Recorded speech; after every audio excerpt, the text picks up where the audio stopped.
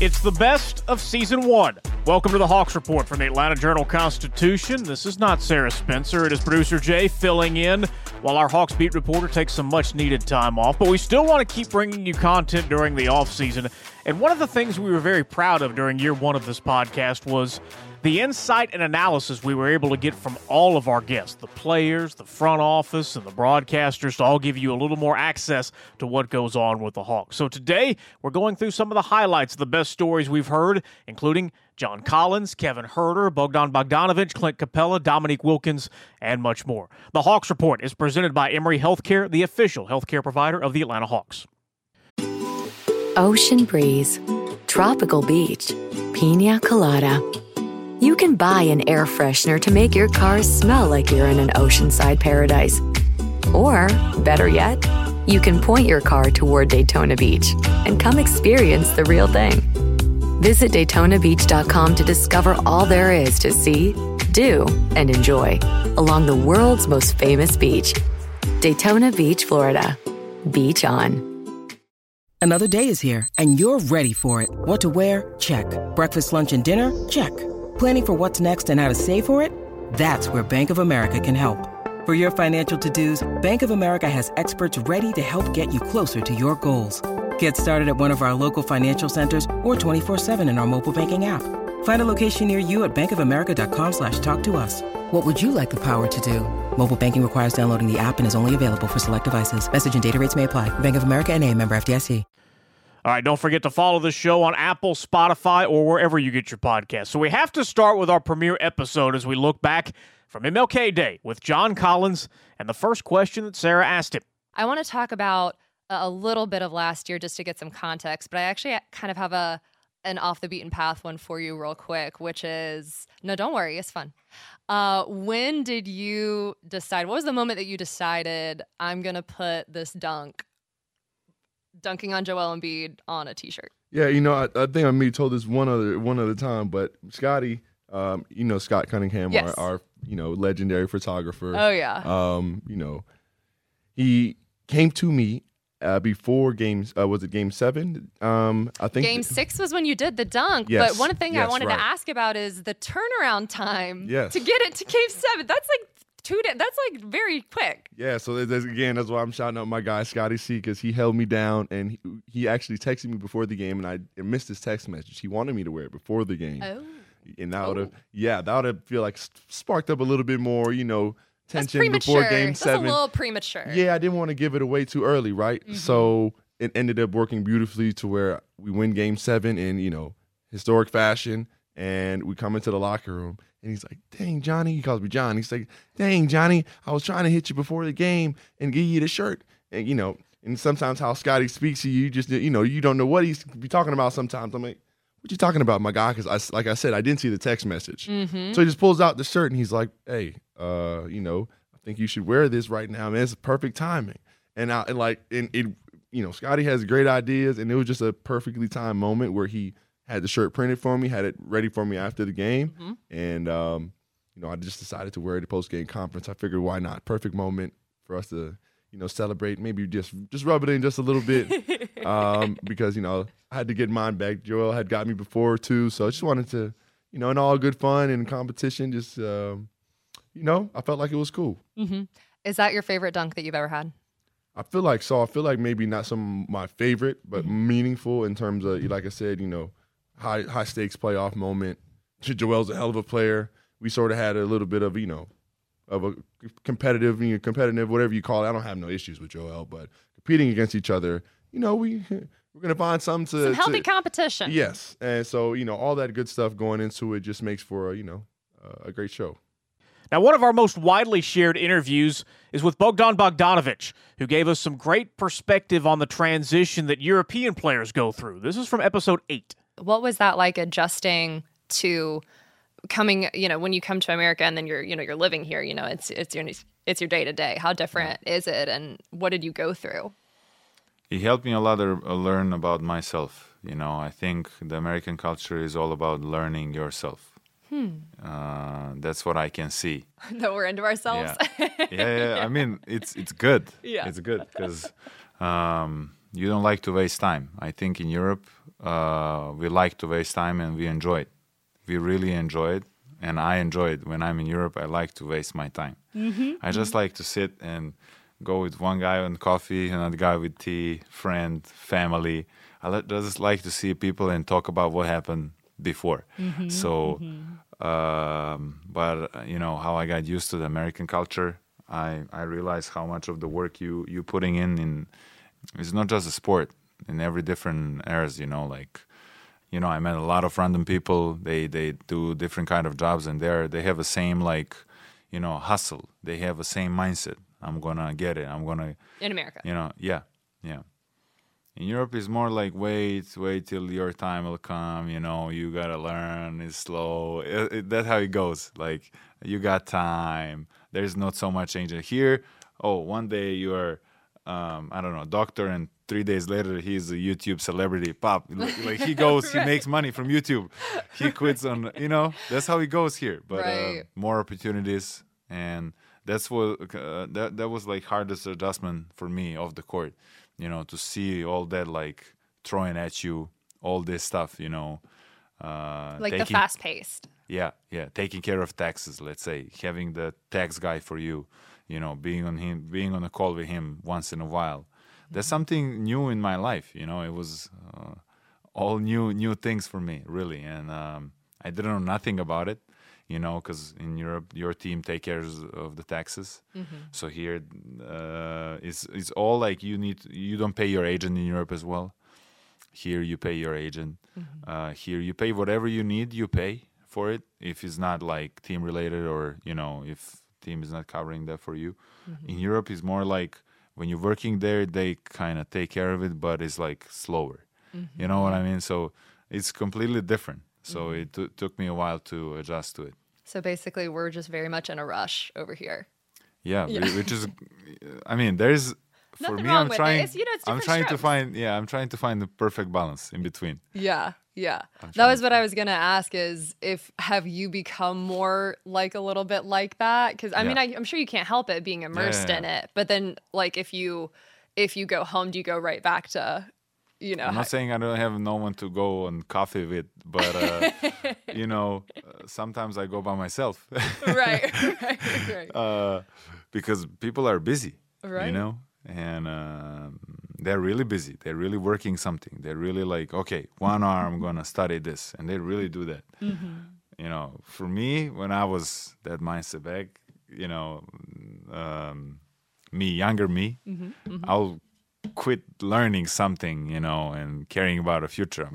I'm gonna enjoy coffee time. You know, 2 hours coffee don't blame time. It sounds more fun than learning something, you know. Right. But here, you know, people, I think even the people they come over, you know, in the United States, they want to prove something. They want to, you know, like People I come see here with a goal in mind. Yeah. You come here to work. You don't come here to enjoy, you know, and you take that as that. Now, Bogey, of course, is not the only Hawks player from overseas, which is why he and Clint Capella have become good friends. From episode 10. I don't know if you remember, or maybe you guys are still doing it, but Bogey, when he was helping you with your free throws, going around to all the different baskets. Yeah. I thought that was like watching that. I was like, this is like a movie watching this, like Really? going to all the, yeah, because like it was just cool to see the friendship there. Like, of course, you guys are teammates. Of course, there's basketball. Of course, it's a business. But you guys really seem like good friends. You Yeah, know, so no, like, we what are, is we it- are. what is your bond with Here him we like? are. No, it's really. I mean, since the first day I saw him here, he came to my house, and we just, I don't know, it's like that connection. I don't know, it's because probably from Europe or something like that. That connection was immediate and always easy, and it's always, yeah, he's a guy that I always see on vacation or wherever. We always see each other. So I just guess that we definitely are more than teammates. Right. Have you guys ever talked about like how different, because I know both of you guys obviously came from Europe, you know, has it ever been a topic of conversation, you know, like what it's like, how different it is in America, whether it's the NBA or just culturally too, probably. Yeah, no, we talked about it because I remember we were on the same draft because we were sitting by each other. I remember him. And so we talked about that. We talked about how different it is, like playing in Europe and playing in the U.S. We talk about all those differences, sharing it in the locker room actually, and yeah, we talk about so many stuff like about life, about choices to make, about everything. It's really like the kind of conversation you have with your friends. So any subject, we really talk about it. In episode 4, we learned that Kevin Huerter has got more than a couple nicknames. I knew, obviously, about the Kayvon nickname. I knew, obviously, regular name is Kevin. I did not know if you have a rough game, it dips down to Kelvin. What is that? There's a lot of nicknames. There's a lot. There's Kelvin it's definitely, that's not one of your better games. It's Kelvin. A decent game is Kevin, and the best games are Kayvon, and it's just kind of like it's a running joke that's in the gym. And it was something that it started a couple of years ago when I was a rookie with DeAndre Bembry, Taurean Prince, and as new guys have come in and out, and JC and Trey and guys like that who have been constant, and now D Hunt here for a couple of years. It's a nickname that's caught on and stayed, especially amongst most of the coaches. I would think that's motivation to never have an off game, because then you dip down to Kelvin. It's funny. No, I mean it's the same too. It's funny on Twitter and Instagram and that stuff after games, and you have a good game, and it's like everybody knows like, oh, this was a Kayvon game, and for me it's kind of funny. It's definitely one of those things that now I've come to expect, and you have a good game, and it's the Kayvon Game 7, whatever it is. Oh yeah, against Philly. Right. So it's funny, just the different things that fly out there. Fans are creative and funny. I put a hint out there of who I was going to have next on the podcast, and all I did was a red velvet cupcake gif, and everyone was like, oh my gosh, it's Kevin Huerter coming on. So that's definitely endeared you to fans, I feel like, and just Atlanta overall. But there hasn't been much Kelvin lately. We'll keep that. We don't need to start that. So for other people listening, we can leave that. We can leave that inside the gym. That's between listeners of this podcast. Producer Jay, me, and Kevin. And he also took us through the process of a contract extension. Going into your contract extension talks and all that, I mean, I know a lot of that is handled by, agents and front office stuff, but what were your kind of expectations? Like, did you think, okay, we're definitely going to get something done? Like, taking the temperature of it, what was your mindset with it going into that whole situation? I didn't really know how it was all going to go down. Obviously, it was my first time through that process. And coming off so much success, as a team last year, I knew that, I knew I wanted to be here. I knew that in some ways, I could see that, not that there was unfinished business, but, it was something that I want to be a part of here moving forward, a part of this core, and part of something that was building that, hopefully year after year, we're in the mix trying to contend for a championship. And, it wasn't something that I was seeking of going somewhere else, and so I was always motivated to stay here and get something done, and was hopefully the team was on the same page as I was, and really from the start of, I forget what the official start date is, but it was the start of when we could start talking. My agent and Travis and Tony had a great conversation about how they were motivated to get something done, and we're going to be talking a lot over the next couple of weeks. And Trey got his done really early, JC got his done, and Clint got his done pretty early. So it all felt like they're committed to bringing everyone back and running this back. And then the business side of it happens. It really felt like for a couple months we were kind of stuck at a number, and neither side was really comfortable where it was at. And for a while there was, not that I ever thought it wasn't going to get done, but it was one of those things like I was prepared to go into the season without a contract, with playing into my next deal and going to the end of this season and figuring it out. There's something I was prepared to do, but obviously didn't want to. And time, it's funny how it works. You get to the last couple of days, and then both sides kind of start scrambling, and you want to get something done. And it seems like that's how the whole league. It seems like the trade deadline. It seems like I'll think about it at 11:30 or something. That it seems like that's how it all is. It is, and that's exactly how it went down. We didn't come up with the final number till about. I was signing the sheet about 40 minutes before the deadline. Right. They're trying to rush, saying, "Hey, we need to fax this in to the NBA. We need to get it done." And I'm like, man, we've been sitting on this for 3 months now. Right, and a lot of hurry up and wait. Right. So it was, I think both sides the whole time were motivated to get it done. It was just coming to a number that we were both comfortable with, and luckily we did. We also got to know a lot more about DeLon Wright and growing up in a basketball family in episode 3. You've got like a basketball family too, right? Yes. Like with your brother and everything. What was that like growing up with that? Well, we played 3 sports growing up, so we were busy: football, baseball, and basketball. Once I got into high school, around high school, that's when he, was drafted to the Heat. So that's when I really like knew that I could make it. When I seen him, I was like, I grew up with this dude, and he made it to the NBA. It's like I have a good chance of making it now. How much older is he? 6 years. Okay. So was it a situation where you knew you could do it because you were, playing like one-on-one versus him, or was he a little bit older and that was not quite? Yeah, he used to beat me bad. He cut me no slack. But it was just like, if you see somebody in your household, you see the process they went through. Mm-hmm. I just felt like I was going. Like it was, I don't know, it was being naive, but once I seen him get clearly drafted, it wasn't naive because you made it. I guess that's what gave me the confidence. But once I seen him make it, like he went from like pretty much a nobody, and then in 1 year he blew up. So once I seen that, I was like, oh yeah, I'm going to the NBA.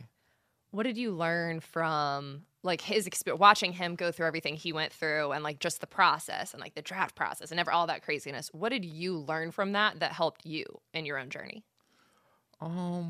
It's hard to just. I always say this like, it wasn't nothing that he told me, or it was just me just picking up things with me and not even knowing. So I just picked up on so much that I probably couldn't even put it into words. Like it just became part of my life. So just seeing him, grind and work hard, I just, I have somebody to look up to, and he also guided me through that process. That's good to have. Yeah, definitely good. This is the Hawks Report from the Atlanta Journal-Constitution. Ocean breeze, tropical beach. An air freshener can make your car smell like paradise. A drive to Daytona Beach will actually get you there. Beach on. Plan your trip today at DaytonaBeach.com. When you need mealtime inspiration, it's worth shopping Kroger, where you'll find over 30,000 mouth-watering choices that excite your inner foodie. And no matter what tasty choice you make, you'll enjoy our everyday low prices, plus extra ways to save, like digital coupons worth over $600 each week. You can also save up to $1 off per gallon at the pump with fuel points. More savings and more inspiring flavors make shopping Kroger worth it every time. Kroger, fresh for everyone. Fuel restrictions apply. Welcome back to the Hawks Report from the Atlanta Journal-Constitution, and I do want to thank all the subscribers to the AJC and AJC.com. It is what makes all of this possible. Now, if you're not a subscriber, you can go to subscribe.ajc.com/podcast, and your first month of unlimited digital access is just 99 cents. That is subscribe.ajc.com/podcast, so you always know what's really going on. We also had a chance to sit down with Dominique Wilkins during Season 1, who was named to the league's 75th anniversary team, and naturally, we talked about dunks. This is from episode 20. I actually have a funny question to ask you to start off, which is that a few weeks ago, we had Lauren Jabara on the podcast, obviously Hawks sideline reporter, and she told a funny story about you that when you did the dunk contest, you didn't actually rehearse your dunks. You just went out and did it. Is that true? Absolutely true. Absolutely. I didn't work on those dunks. Neither did Michael. Neither did Dr. J. None of us, in those days. We did dunks, basically we were doing in games. So we didn't have to work on it. Everything I did in the dunk contest was spontaneous. Never, just ad-libbed? Yeah, I never worked on any of it. I mean, it was dunks that I knew I could execute because I've done them in games, and pickup games. So it was nothing for me to try to attempt those dunks. Was there ever a moment in midair where you're changing your mind, or you're Many times, but maybe I put a little extra flair on this particular dunk, or maybe I do give it a little more power on that dunk. So it just varied as I went on in the contest. And like I said, a lot of those dunks I thought of as the contest went on, and so it was fun for me. When did dunking become because obviously it kind of became a little bit of your identity, part of it, knowing that you're so good at that. Was it like that from when you were a little kid? Yeah, but the thing obviously probably a smaller basket. Dunking was a part of my game. It really wasn't my game. Mm-hmm. And because the way I dunked, people thought that every shot I took was a dunk. Because they were so loud when you did do that. I mean, because they were aggressive. Yep. But I've had games where I've had 40-plus points and have a single dunk. Mm-hmm. I was a scorer, plain and simple. I was a flat-out scorer, but I used dunking as a tool for intimidation to back big guys up. Mm-hmm. And but again, when you go attack the rim that way, people don't look at the other parts of your game. When you get categorized as a great athlete or great dunker, they forget about the rest part of your game.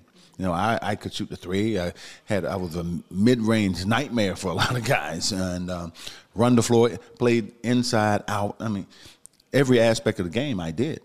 And Nick also gave us the origin story of his nickname. I think a lot of people are familiar with your nickname, Human Highlight Film, but I don't think a lot of people know how you got that nickname. Yeah. How did you get it? I didn't get it in the pros. And I didn't you got it young, didn't you? And I didn't get it in college. It was in high school. I got it in 11th grade. A guy named Howard Garfinkel, who was the director of 5-star basketball camp in Homestead, Pennsylvania. It was one of the top camp in the United States at that time. All of the great high school players went to this camp. And I scored 42 points in the All-Star game at the end of the week, and they couldn't tell how I was scoring the points. My game was kind of unorthodox. I was scoring different ways. And they said, you know what, we just going to call him the Human Highlight Film. And when I first heard that name, I hated it. Why? I'm like, I was young, stupid. Yeah. But you know, I said to myself, as I got older, I said, wait a minute, I can make some money off this name. Oh, there you go. That changes things. So it stuck. Yeah.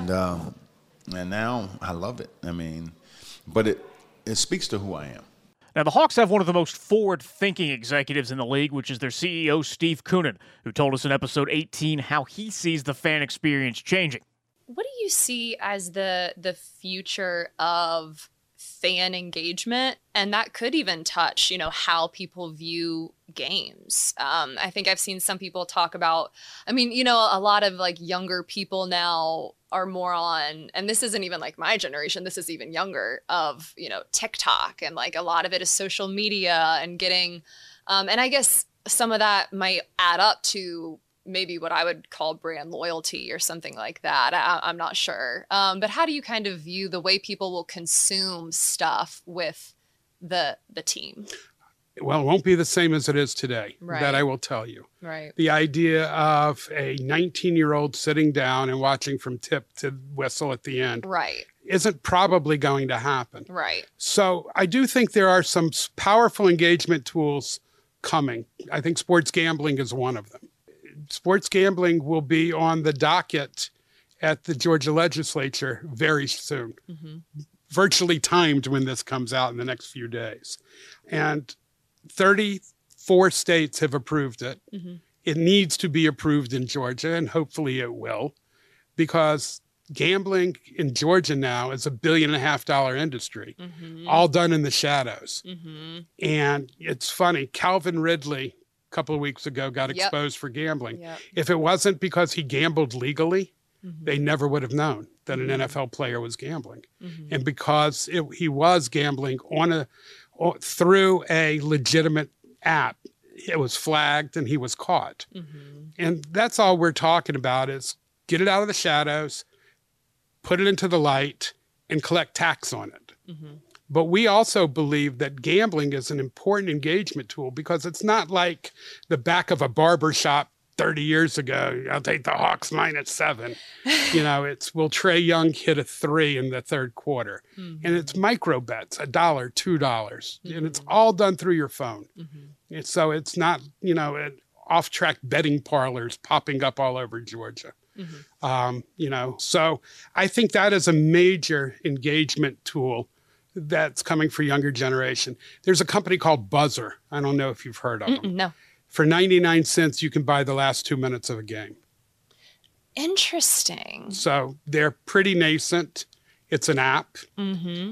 They just made a deal with FanDuel that if you have a bet on the team, it'll give you a prompt and tell you your team's in the last 2 minutes and you're winning or losing. But I think things like Buzzer are going to be, I think people will buy the last 2 minutes of a basketball game. For us, it's figuring out, how do we create the gamification? How do we create broadcasts that play around the world? This is truly, and soccer, the two global games. And so in the U.S., I still think, look, I'm always going to subscribe to cable. My peers are going to subscribe to cable. Your parents are going to subscribe to cable. So it's going to be a combination, not an absolute. But I think a combination of streaming, a combination of just in time, a combination with highlights on TikTok, a combination.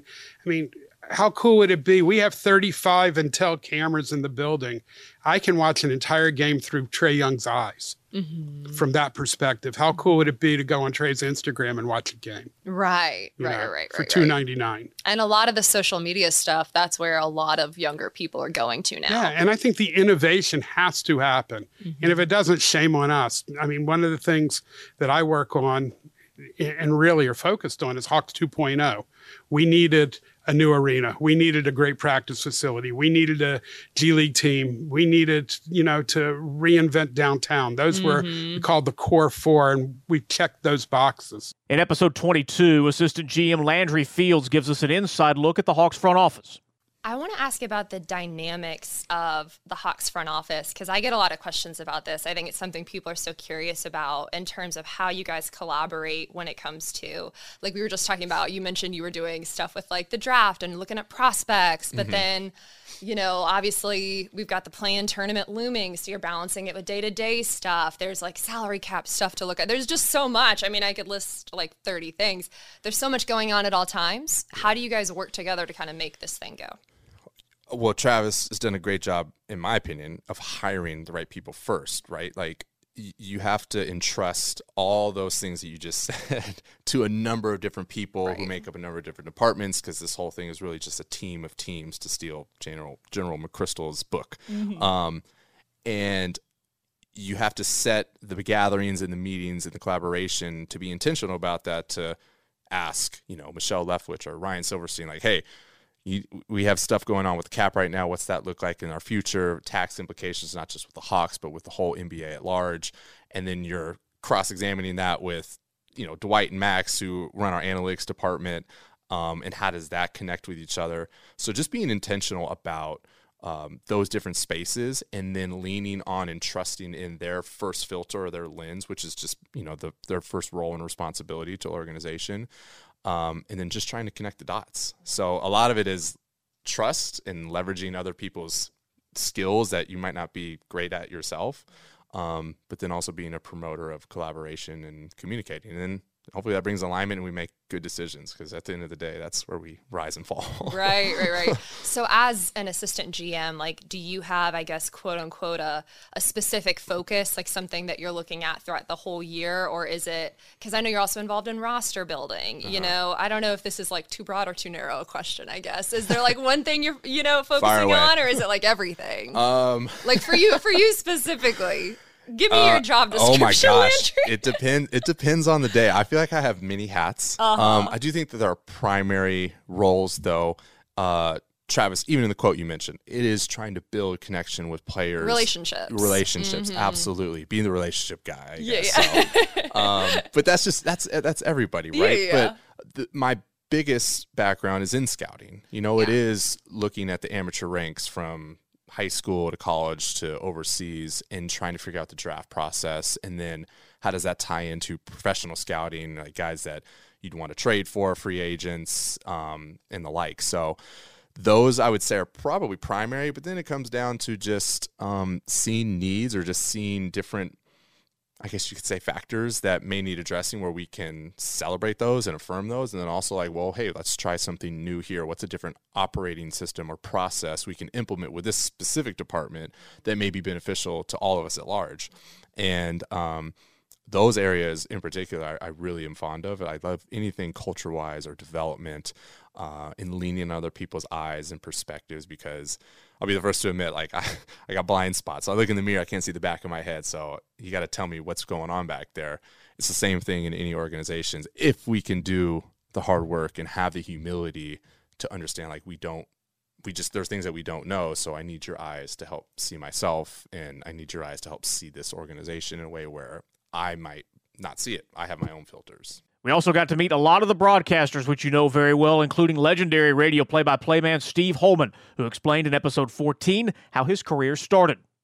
How did you, flash back to a while ago, did you always want to work in radio? Like, was it something that when you were really little, you knew you wanted to do this? Yeah, I think I was about 8 years old, really, when I first heard Johnny Most in my dad's car, driving around, and heard heard this, Johnny Most, I am off courtside, and I thought this guy's pretty cool. He's I listened to him, and back then they had Casey Jones, and there was a TV show, a railroad type show, Casey Jones, Steaming and a Rolling. That was and I connected like at 8 years old. Casey Jones, there's Casey Jones, and he was a big part of the team, and Sam Jones, and I just became a fan then, and became a fan of Johnny Most, and I just decided then that's what I wanted to do, and luckily it worked out, because when I was in high school in Lawrence, Massachusetts, where I grew up, the high school was right down the street from the radio station that Curt Gowdy owned, the famous sportscaster Curt Gowdy. He owned that station, so they let me go in there and practice, and they put me on weekends. In 1971, somebody got drafted. That was back during the Vietnam was just kind of winding down. And I went on weekends. And then that summer, they called me in, and Curt Gowdy said, Stevie, we're going to make you full-time. I said, gee, thank you, Mr. Gowdy. That's great. I was 17, and he said, yeah, it's 110 a week and all the records you can steal. I said, oh, thank you, Mr. Gowdy. And he said, and you get Blue Cross, too. And that's how it started. And then the first thing I did was I got a pass to go to the Celtics games, because then I had a legitimate way to get a pass. So I went every night for free. I worked up my courage to introduce myself to Johnny Most. And ultimately, he trusted me enough to get his English Oval cigarettes. Those were the cigarettes with no filters or anything, and he smoked those during the game, one after another. And I would fill up his thermos with coffee at halftime. And then eventually what happened was he lost his voice in the middle of a game in 1976, and I had to take over because they didn't have any analysts or anything then. There was just an engineer, me, and Johnny, and that was it. And he said, now Steve's going to take over. I have a little voice problem. And he handed me the stick mic, and off I went. It was a game. It was the Celtics against the Denver Nuggets. Stan Issel was playing, and Bobby Jones, those guys on that team. So that was a hoot. Then I had to do a couple more weeks after that. And then I got a job in Boston from that at the CBS station. And then the guy that was my boss there came to Atlanta to start WGST, the all-news station. So that's when I came to Atlanta in 1980 of August, and been here ever since. They can't get rid of me. In episode 2, we got to meet the TV voice of the Hawks, Bob Rathbun, who took us to school on how he gets ready for a game. I've seen before games, you have, your notebook, you've got all your notes, you've got your highlighters, your pens. How do you prepare to call a game, to be ready for whatever could happen? I tell my broadcast students when I head over to Vicky's class at UGA. Hey, Professor Vicky Michaelis, that's a little shout out for you. That's one of my former professors at UGA. Yeah. For In those fact, I'm on a listening. Zoom with her tomorrow. Oh, hey, tell her With I the say class, hi. I will.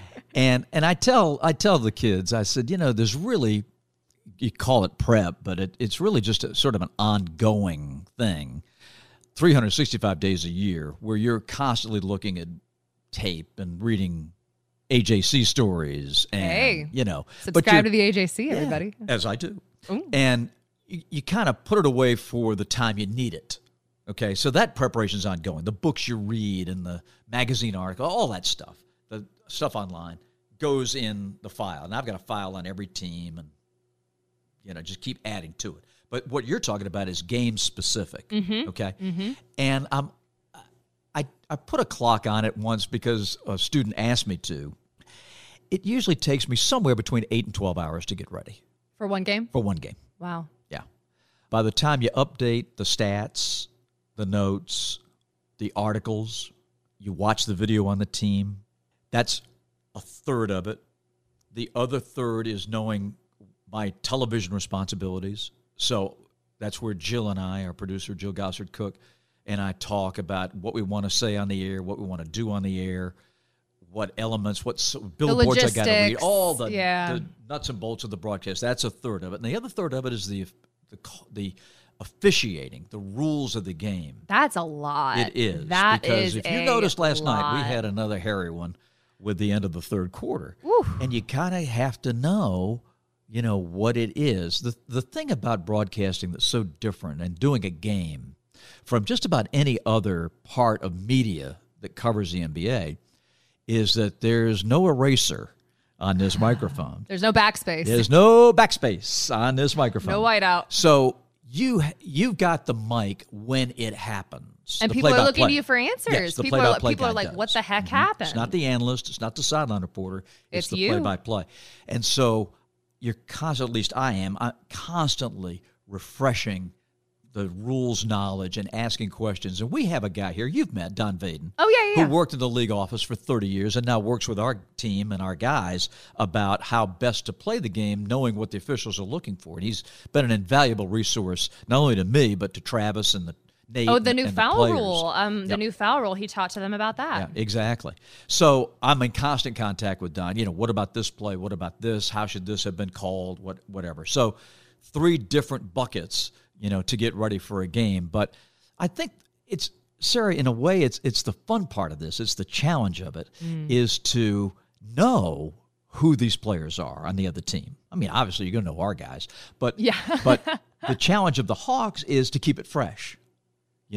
Everybody, the diehard Hawks fans who watch every game and read every one of your stories, they know the guys. So what can you tell them that they don't know? You can't say the same thing every single time about Trae Young because they know Trae. They know what Trae is doing. Exactly. But I also want to know about the other team. So I work the NBA 2 weeks out. So it's just sort of that ongoing prep. Now, COVID, of course, affected and sidelined almost everybody associated with the Hawks this winter, which includes Bob. That meant Bally Sports sideline reporter Lauren Jabara had one of the wildest nights of her career from episode 12. So tell me about, if you don't mind, the time when you were thrust into play-by-play. Yes. When Bob went into health COVID and safety protocols. Yes. I remember Bob just because I was at that game in Philly and Bob just gets kind of pulled away and you're like, where are they taking Bob? And then you kind of had to just, this was minutes before the game. Mm-hmm. 27 minutes before the game, to be exact. 27 Not that I and was a half counting. minutes. It was 6:33 p.m. and it was a 7 p.m. tip-off against Philly. And I remember texting Phil, he's our EVS in the truck, and I was like, oh, blah, blah, blah. Here's this picture for this story that I was going to tell. It was, a story of Trae Young walking on a treadmill because I think he was in COVID protocol at the time. And he was walking on the treadmill with the Hawks playing on his TV. And I'm like, put this on. We're going to do a hit on this in game, show Trae's still staying in shape when he's in protocol at his house. And Phil goes, love that video. We got a bigger fish to fry at the moment. And I'm like, oh, what is this fish that we're talking about? Is it salmon? Is it steelhead trout? What fish are we talking about? And so all of a sudden he goes, Bob just tested positive for COVID. He has to leave the building. He goes, you ready to do play-by-play? And I texted him back and I'm like, yeah, for sure.